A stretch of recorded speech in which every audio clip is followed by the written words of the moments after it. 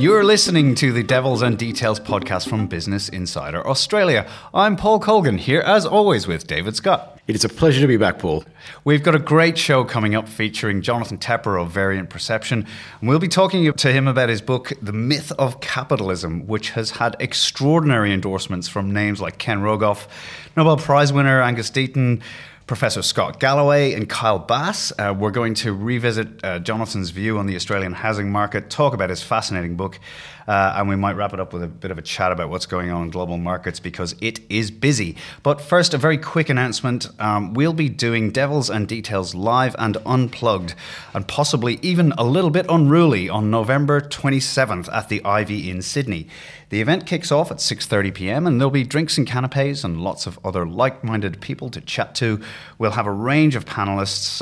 It's a pretty stellar lineup with guests including Joe Masters from ANZ, Pete Wargent from Alan Wargent, Cameron Kuchar from CoreLogic, Laura Fitzsimons, who's Vice President at JP Morgan, Con Michalakis, who's the CIO at Statewide Super, James Whelan from VFS Group, Stephen Koukoulas, and Eleanor Cray from Saxo Capital Markets. Tickets are $50. We do have a limited number. They are selling, so jump on to Humanitix and search for Business Insider and you'll find us. We'd love to see you. Now, on with the show. As I mentioned, our guest is Jonathan Tepper. He's economist and founder of London-based advisory firm Variant Perception. He joins us on the line from London. G'day, Jonathan. Thank you very much for having me on the show. It's a real pleasure. Many of our listeners will recall Jonathan from back in 2016 when he featured on a pretty infamous episode of 60 Minutes. Where he was traipsing around Sydney, pretending to be John Hempton's partner, talking to real estate agents, and very clearly establishing, I think, that there were some very questionable checks on people's incomes and their household cash flow from lenders. Fast forward 2.5 years to where we are now, and it's very clear there has been a massive clampdown on lending standards in Australian banks. Bank share prices are a lot weaker with them when they were when Jonathan was in market talking about this. In this reporting season, we're seeing significant declines in full year profit from ANZ and NAB that reported today. NAB down more than 14% profit this year. But John, some of the scenarios you outlined around that time were pretty catastrophic, including the Australian dollar potentially going to 40 cents. So far, notwithstanding the data continues to deteriorate, it still looks fairly orderly. Do you still think it's going to be a disaster? Yes, I do. Howard Marks said that being too early is the same as being wrong, and to that extent, I was wrong. Quite clearly, after John Hempton and I went around and did our digging, and then I wrote the report for Variant, lending continued apace in Sydney, Melbourne, and other places, and prices continued to rise. But the central thesis of our report, I think, has been borne out by the Royal Commission. And if anything, I would say that they simply touched on the tip of the iceberg. There's the lending standards and has been very, very lax. The conduct by the banks has been atrocious across the board in Australia. We can obviously, that strangely ties into the book that I've written in terms of oligopolies and how they might behave. But what's fascinating is that the lending continued and therefore prices went up. Now that they're tightening the standards and not lending, we're clearly seeing a contraction or close to contraction in loan growth. And now you're seeing a decline in house prices in Sydney in particular, starting to see that in Melbourne. And then obviously within pockets in Sydney and Melbourne, you're seeing sort of 10 to 20% declines, particularly at the very high end, where prices had been the frothiest. But what I pointed out in the original report was that the high end clearly is problematic, but many people are in fact quite wealthy. The bigger problem is when you start driving inland in Sydney, for example, or Melbourne, and you're far away from the CBD, and you're really dealing with sort of what are working class or lower middle class areas. where prices are wildly inflated with increase in supply. And what you're seeing in Australia right now is a downturn in building permits, in the sense that they peaked. They had a rebound after we wrote the report, which was slightly unexpected. Generally, you see a huge surge and then a downturn. But now, you're seeing, in fact, a big downturn. And Guy Debelle from the RBA pointed out, this week, which we pointed out in our report, that the Australian economy is highly geared towards construction, very much like Spain, Ireland, and the United States.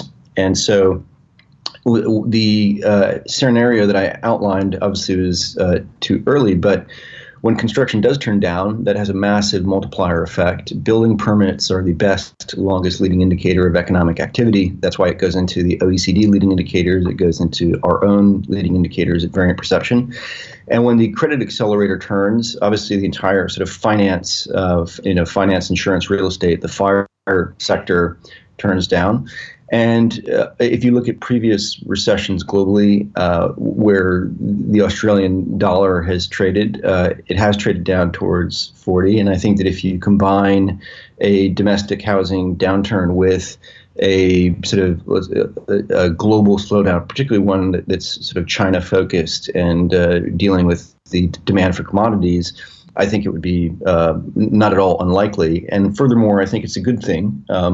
If you remember, Ireland and Spain during the downturns that they had were really trapped. Spain was the one that you forecast, I think, back in 2008, 2009, the implosion of the housing prices there. Yeah.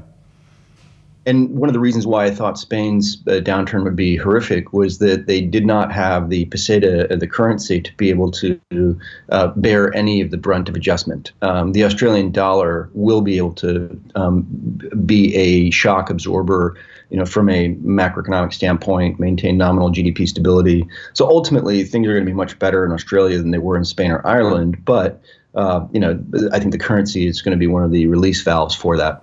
Yeah. So do you have a base case for where the Australian dollar will be over the next 12 months?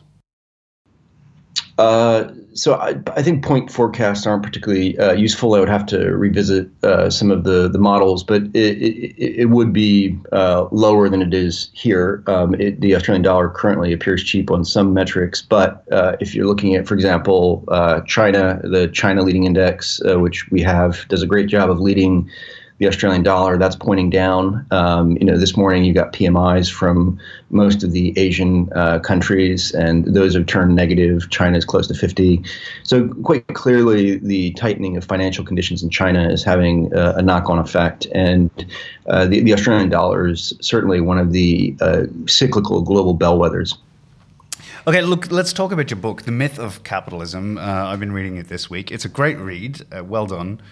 Look, your central premise is that while capitalism is predicated on competition being able to support a lot of the brutalities of capitalism, what capitalism actually does, or the capitalist systems that we live in, what they really do is actually create a lot of oligopolies and even monopolies, right? Now, the book is packed full of real, very clear, practical examples.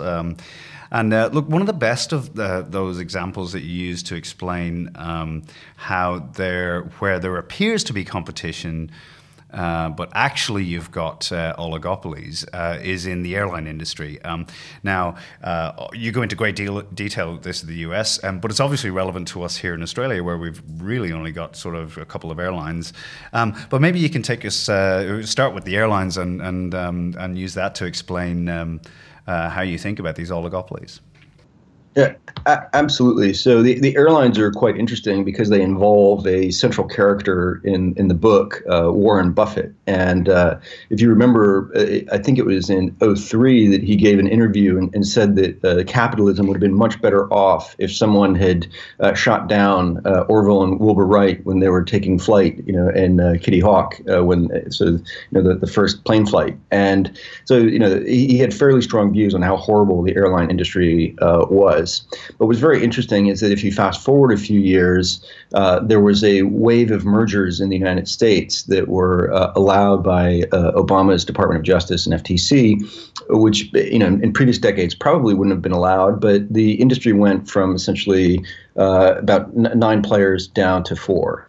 And so when you think of the United States, the U.S. is a very big country, and what often happens is that you have what are known as fortress hubs. So American controls Charlotte, United controls Houston, and so you have the appearance of intense competition, whereas in fact, if you're within a sort of catchment area of a few hundred miles, you really only have one choice when it comes to getting anywhere. And what's fascinating is that Warren Buffett, once this merger wave happened, he then became a shareholder, not of one airline, but of all airlines. So essentially he was making a bet on the industry rather than making a bet on a particular company. And when you look at the pricing for airlines, you had deregulation in the United States in the very late 70s, early 80s. And the prices continued to fall. So competition was fairly intense. There was quite a lot of service that was offered. And maybe it wasn't the greatest. You could argue it's not the greatest right now either. But the prices did fall dramatically, and that's the fruit of competition. Once the mergers went through, then prices started to go up, and airlines became very profitable. So you can see that one of the reasons why the lack of competition is desired by CEOs and by Buffett is that it gives pricing power over the consumer. And you see that in a lot of different industries. So one of the perfect examples with Buffett starting off with local newspapers, which is, a classic example of, in a lot of towns, a monopoly in the United States. Absolutely. So if you look at Buffett's history of investing, he really, people talk about moats. He talks about moats. And so people think of this as like the low cost provider or intangible brands. But if you start looking at what he actually did, generally he was looking for monopolies or duopolies, or in the worst of all cases, in his mind, where he couldn't get an outright monopoly, he would go for oligopolies. And local newspapers in the United States, up until the advent of the internet, were really very much local monopolies on ad dollars. And if you owned the local paper, everyone got the paper, and he would often go into towns that might have had 2. He'd run one out of business, and then he had the only paper, doing the daily week and then the weekend read. He owned Moody's. So if you remember during the subprime crisis, all the sort of terrible, shitty bonds were rated by Moody's or S&P and given sort of a AAA rating, even if they were toxic. And the one of the reasons why they were able to do that was that there's a law in the United States, was passed in 1976, which essentially created a special legal category for ratings agencies. And so some of these moats that I talk about in the book are not natural or inevitable. There might be a local reason why a town might only support one newspaper, but there's no reason why you and I couldn't set up a rating agency to do a better job rating bonds. But you can't really do that because the government passed a law basically creating a sort of nationally recognized statistical rating organization. If you think of Australia, for example, getting a bank started and regulated is very difficult, right? And so you've seen almost no new banks in the United States since Dodd-Frank was passed. In Australia, you see that the debt and the funding for small versus large banks is very different. There is the idea that there's an implicit subsidy from being big.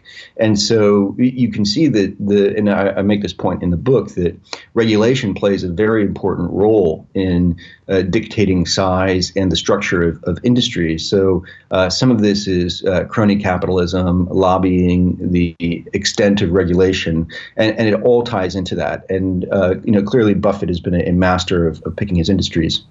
One of the things you mentioned in there was that how local news was. How local newspapers had these monopolies or oligopolies in larger towns, but that was until the advent of the internet, right?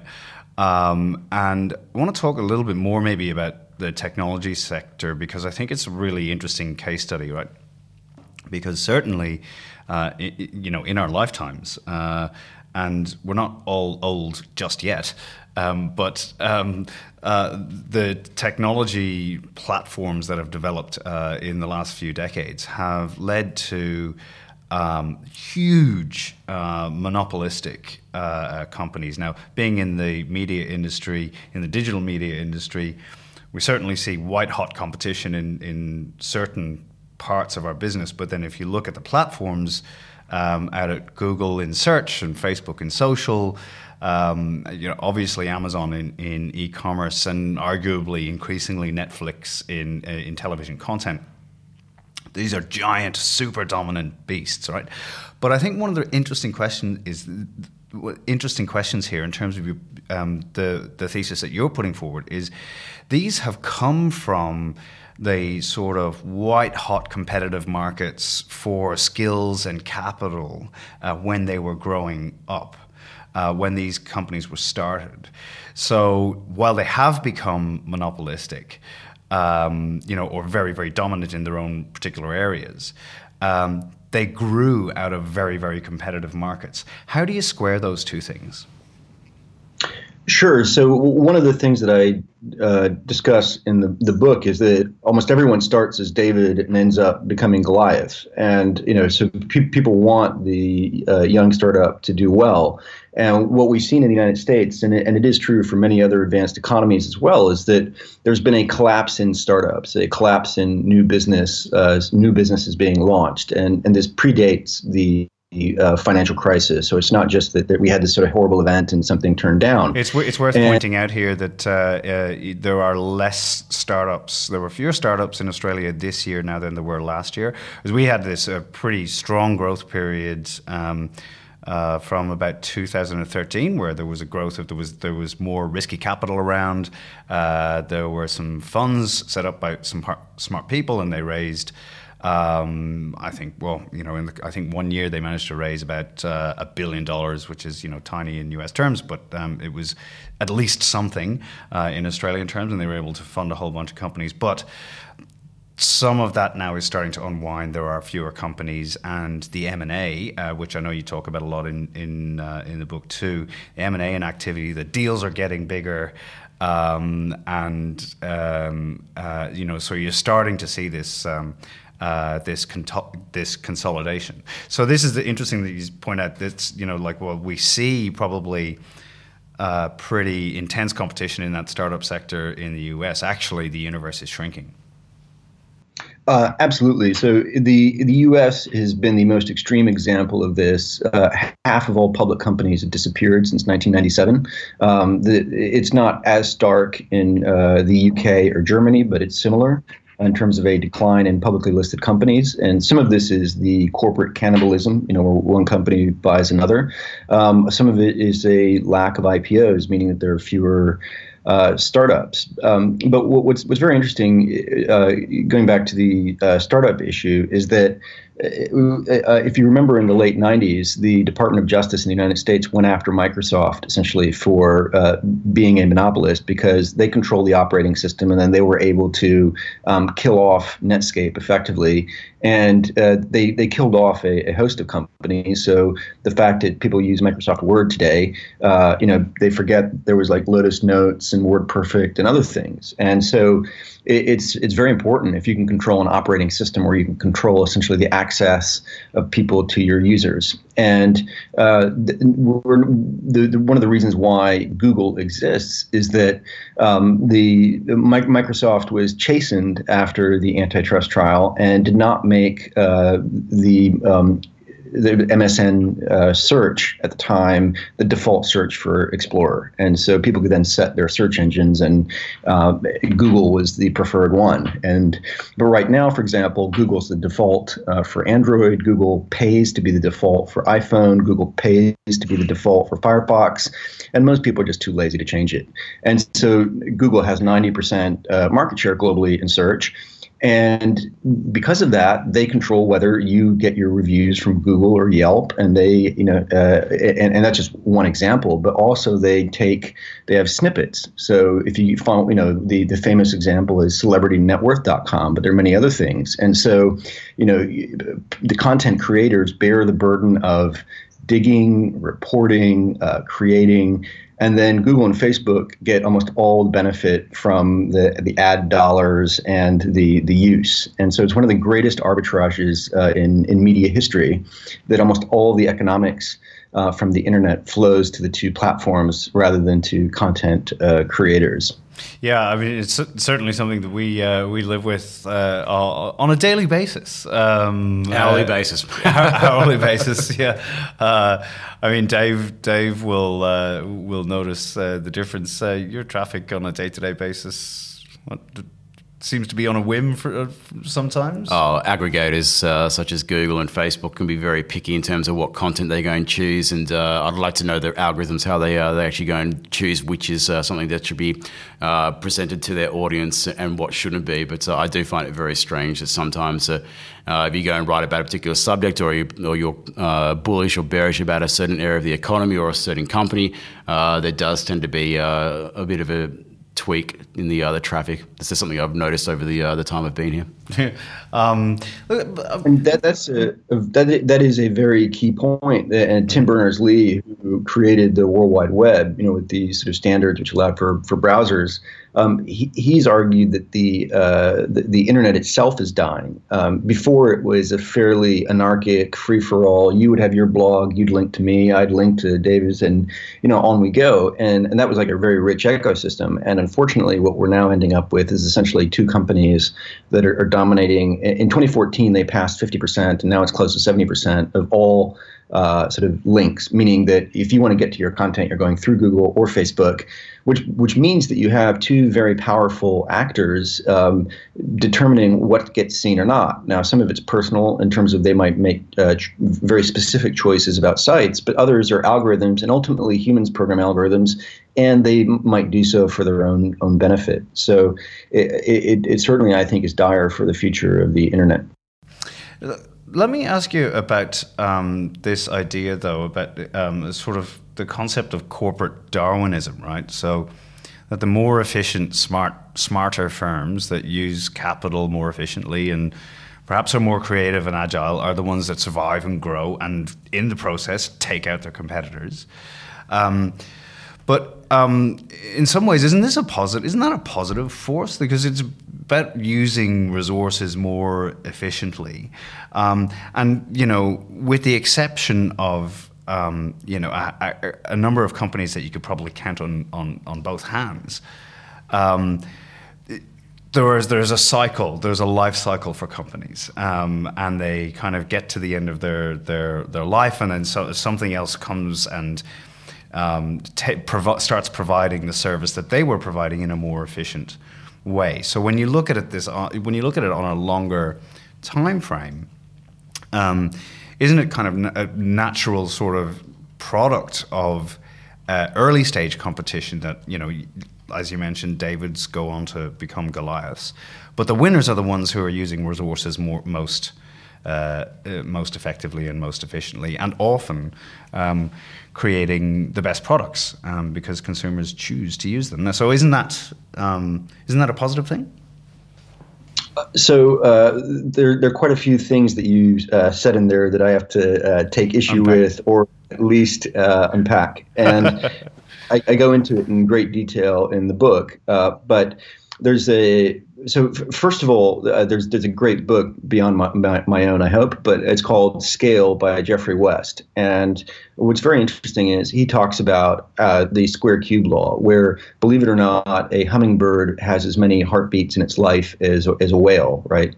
And so what you find out is that there's some things that basically are scale invariant, and that there are quite a lot of other things, on the other hand, that are very much dictated by the size. And so if you think about very large companies, like or organizations, so whether it's the American Department of Defense or whether it's the Indian Railway or Walmart, when you have more and more people, you need people to manage the people, right? So there's you have Dunbar's number, in the sense that there's a limited number of people that we can actually remember their names and faces and interact with. And so as companies get bigger, is it? It's close to that. I think it's about 150.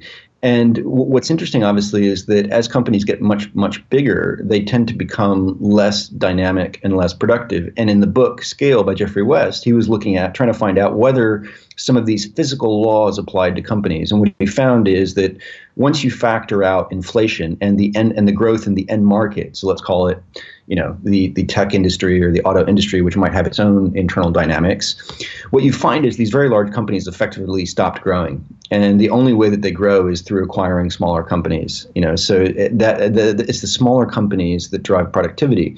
And there's some groundbreaking research by a few economists. Haltivanger was one, but showing that most of the growth in productivity tends to happen in the early stages of the lifespan of companies. And so the productivity puzzle really is resolved in many ways by looking at the collapse in startups and how that then impacts productivity.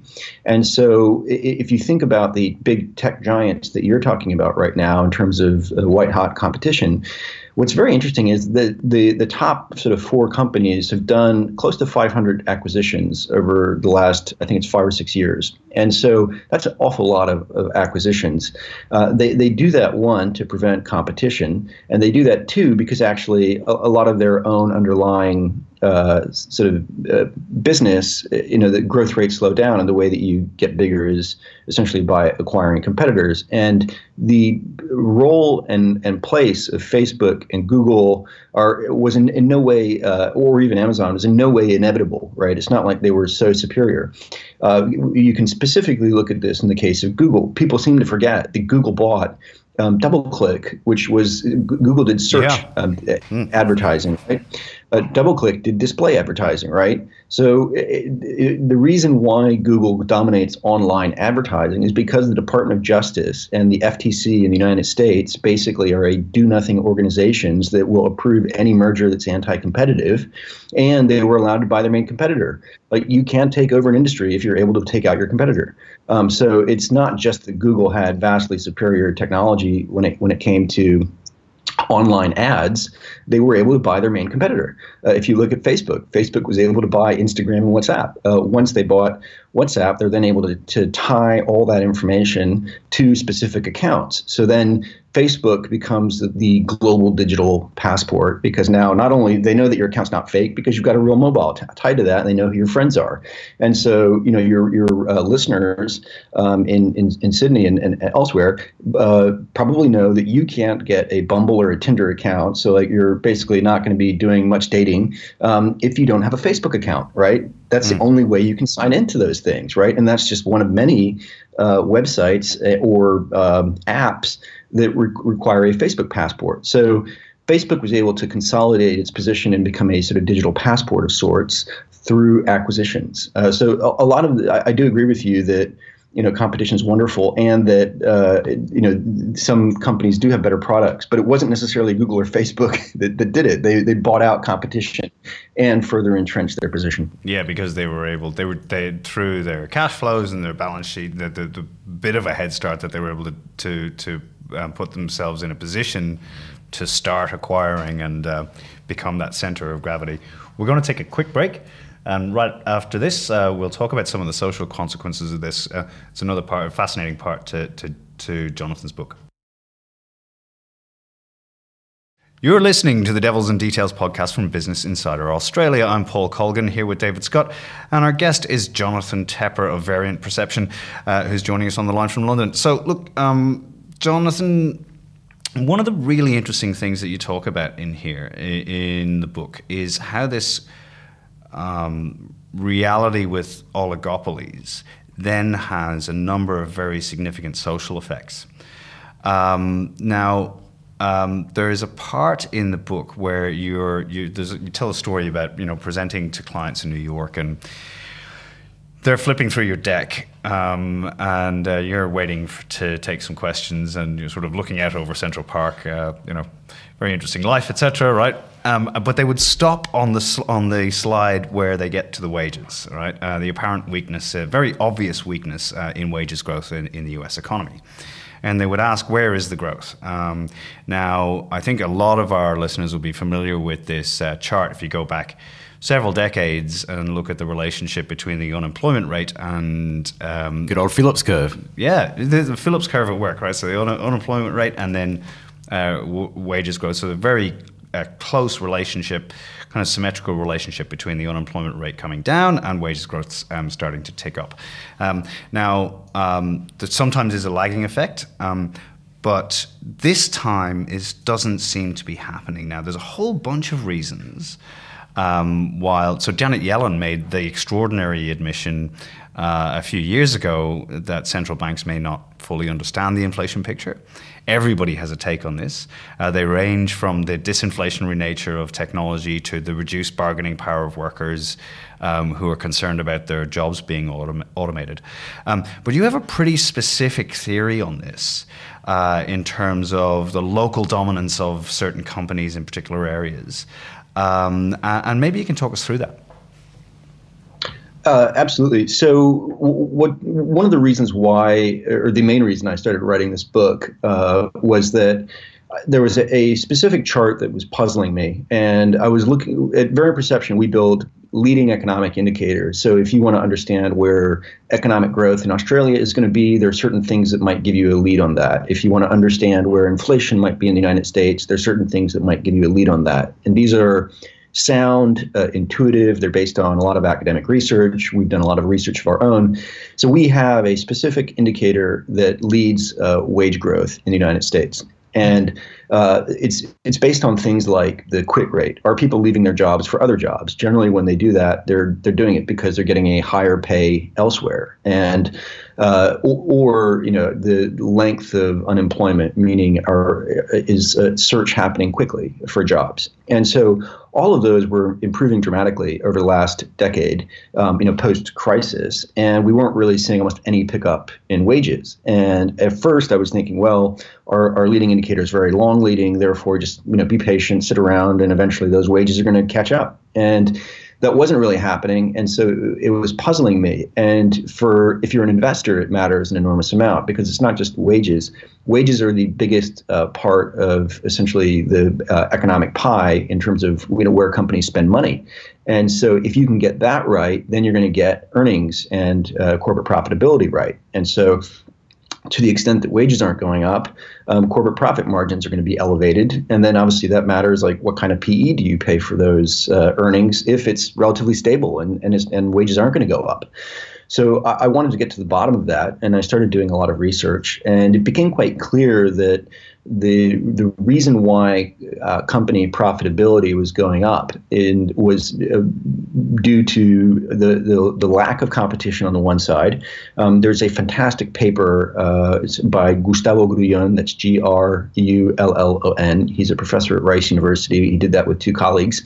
And it was titled, Is the U.S. Becoming More Concentrated? And he found that the level of concentration was increasing in over 2/3 of industries. That was not, the profitability is not coming from a higher return on assets, meaning they're getting more efficient and better, but rather that they have a lot more pricing power, market power, so they can squeeze suppliers, they can squeeze workers, and that's what's driving it. And then separately, there's quite a lot of research that's been done on the pay differentials in highly concentrated versus unconcentrated markets. The areas that are very unconcentrated tend to be large cities where you have a lot of choices for employers. The power there is much more stacked in favor of the worker. The areas that are very concentrated tend to be less urban and certainly more rural, where you might have one hog plant in rural North Carolina that is the employer, right, or something like that. And so there's an enormous amount of pricing power. And one of the interesting things is that textbooks in economics tend to assume that we live in this sort of perfectly classical world where supply and demand curves just shift around seamlessly on paper. But in real life, as your listeners know, people have partners, husbands and wives, and you have family relations, and you might not be able to simply pick up and move, at the drop of a hat. And so there are significant economic frictions, and Mortensen and Pissarides won a Nobel Prize for their work on these frictions that mean that the world doesn't quite work the way textbooks tell us. And so there's also a tremendous asymmetry in power between companies and workers. So in the United States and in many other countries, unionization levels have collapsed. So you have companies have become more concentrated while workers have become more dispersed. And you have these sort of lack of mobility and frictions. And all that together creates a dynamic where the power over workers is much greater on the corporate side. And so that was really one of the interesting findings, and was this spur to starting writing the book. So, yeah, and then it comes down into, just what David and I were talking about this before, if you have a particular industry or company that supports it, like this is very much a case for for a regional town in Australia. If you have a particular industry that supports a particular town, obviously that company and how it thinks about wages is enormously influential on, not just the people who work for the company, but for the community around it too, right? So, for example, more disposable income in the hands of the workers at that company is going to help the rest of the town. But then you start to multiply that out through the economy, and which I think is the interesting way to think about it. You sort of start to look at that power and influence in terms of controlling companies. And I know you use the term oligopoly and monopoly somewhat interchangeably in the book to describe the ability of companies to sort of, whether they are competing in a small group or whether they're off on their own and clearly have, like, say, for example, Google with search, that kind of dominance. But the interesting thing there too, Jonathan, is that we talk about populism and some of the societal effects of this, and how this feeds into the political dynamics that we're seeing around the world. And you see those as connected. Absolutely. So what's very interesting, you were talking about the economic terms, monopoly and oligopoly. One of the terms that I use in the book is monopsony. So it's the opposite of monopoly, where a monopoly is one seller, a monopsony is one buyer. And, the sort of canonical example is the one that you gave, where you have a one company town, whether that's a coal town in the US with one company, or whether that's a mining town in Australia. And then obviously you have oligopolies, which are industries with 3, 4, 5 players, versus a monopoly. And clearly, the oligopoly problem is where very small numbers of companies can tacitly collude or even outright collude on prices. So oligopolies function very much like monopolies. And that really is, one of the core problems for many industries. I argue that one of the reasons we've seen this rise in populism is that as workers are losing out, and as income inequality is rising in many countries due to the increase in concentration, the increase in corporate markups, and I have quite a lot of charts in the last chapter of the book on this, we're seeing essentially levels of inequality that are in line with the 1930s. And that was also a period where we had rapidly rising populism. And so you generally don't have very good outcomes in society when you end up with extremes in wealth inequality. And income inequality is high, but wealth inequality is even greater. And the term that they've used in America and has been exported in the end of the 19th century was the term robber baron. And that really comes from medieval Germany, where there were these German lords, and if you wanted to cross their little bit of land, you had to pay them a toll to use their little road. But the problem was that the German lords weren't really doing anything to improve the road or to give you a better passage. It was just a straightforward transfer of wealth from the peasant to the lord. And as people go about their daily lives, many people don't own shares. They may indirectly through pensions, but they don't really own them directly. And so as you go about your daily life, you're paying all these tolls, and they're all flowing up to the top sort of 1 and 10%. And so this creates greater income inequality. And I think that is very much tied to the rise in populism. Whenever you see extremes in inequality, we've seen very big rises in populism. So the book, while it is an economic book, certainly has, I think, a lot to say politically. And earlier we were talking about urban versus rural in the United States, sort of the monopsonistic areas where you have fewer employers versus the urban area, which is, has a free-for-all in terms of choices generally. The map looks almost exactly like the map of Trump versus Hillary when you overlay it. Yeah. And you realize that people are disaffected, that they think things are bad, they know something's bad, but they don't know what the source of their ills is. And so they want some change. So what about solutions, though, John? Jonathan, what do we need here? Stronger regulators? I have suspected that antitrust might be a word we hear a lot, starting from next year. I don't know. We'll see. But what do we do? Like, do we stand around being disappointed about this and sort of reflect on the failures of capitalism, or are there things that should be done that could start to you think redress some of these imbalances that you identify in the book? Sure. So I am extremely pro-capitalist. I think capitalism is a wonderful thing. The book is really sort of a love letter to capitalism and a complaint that we're not seeing enough of it. And G.K. Chesterton is one of my favorite writers, very witty and could write extraordinarily quotable sentences everywhere, said the problem with capitalism is not that there are too many capitalists, but there are too few. And I think that the goal is to increase competition, to have more startups, to have a more dynamic economy. So we need more capitalism. The question is, of course, how do we get there? I do think that antitrust is an extremely important part of this. We have to make sure, one, prospectively, that we're not allowing more mergers that would further concentrate industries. I think that in some cases you have to reverse previous mergers that created anti-competitive situations. And then one of the things that we haven't touched on very much in this podcast, but is extremely important, is eliminating excessive regulation. So one of the like we talked about this a little with Moody's, where regulation prevents new entrants really in the ratings agencies. But there are many other industries where excessive regulation prevents new entrants. And obviously regulation is important. None of us wants to drink poisoned water. We want our children to be healthy and safe. So I'm not sort of an anti-state person. But what I do point out in the book is that when you have an explosion of regulation, and then there's essentially revolving doors between the regulators and the companies that are regulated, really these act as very strong barriers to entry. And so reducing the problems of concentration is not purely an antitrust issue.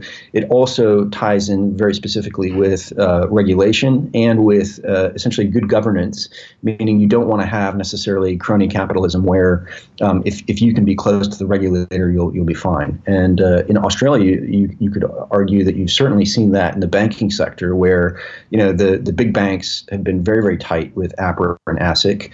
Smaller banks haven't, and therefore there's been this ineluctable drive to buy competitors, and then you get a premium essentially, or an implicit subsidy for being big. And so that's like one industry. Well, the interim report from the Royal Commission pointed to exactly this, rather than.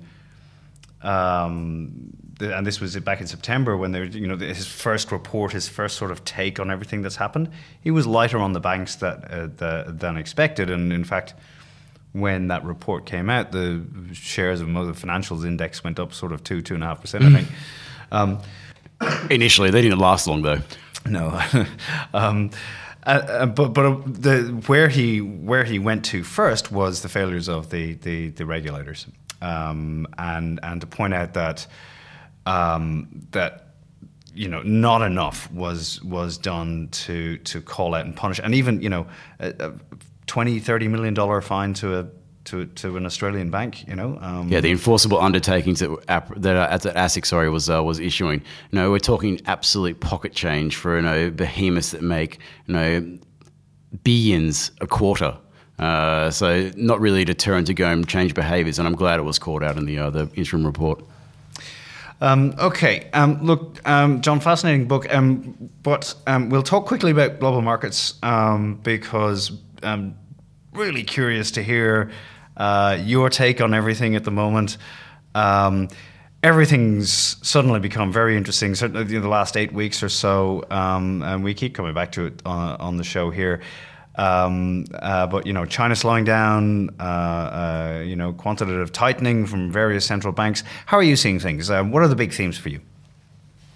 Sure. So one of the there are two key themes really for the year that Variant Perceptions had since the beginning of the year. One was the China slowdown. So while people have been waking up to it recently, this was very evident from the beginning of the year, and much of this was tied to the tightening of monetary policy in China. So China, for whatever reason, seems to only have two modes. One is step on the accelerator as hard as possible, and the other is step on the brakes, rather than a perhaps more nuanced or moderated approach to growth.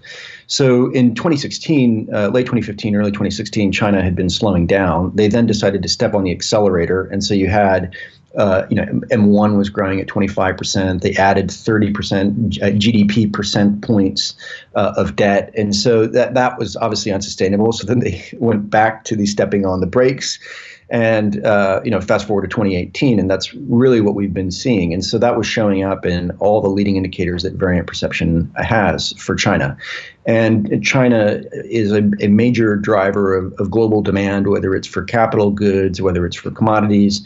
And so that was going to then have an impact on China's neighbors, on Australia, and in terms of commodity prices, whether it's copper, iron ore. And you can certainly see that in Germany in terms of the export of capital goods. So that's been one of the key themes, and that's played out pretty well. I would argue that it's still ongoing in the sense that the leading indicators for Variant, we've not seen an upturn in the China leading index. So I think that there's more pain ahead. Obviously, the Variant clients will get the updates as the data changes. So we're agnostic. We're not bullish or bearish. We just follow the indicators. So it'll be very interesting to see how that evolves. The second theme that we've had, and I think that it explains a lot of the behavior that we've seen in stock markets, is that some very specific signals were telling us that you wanted to favor defensives versus cyclicals. And cyclicals did very, very well up until the end of January, the beginning of February.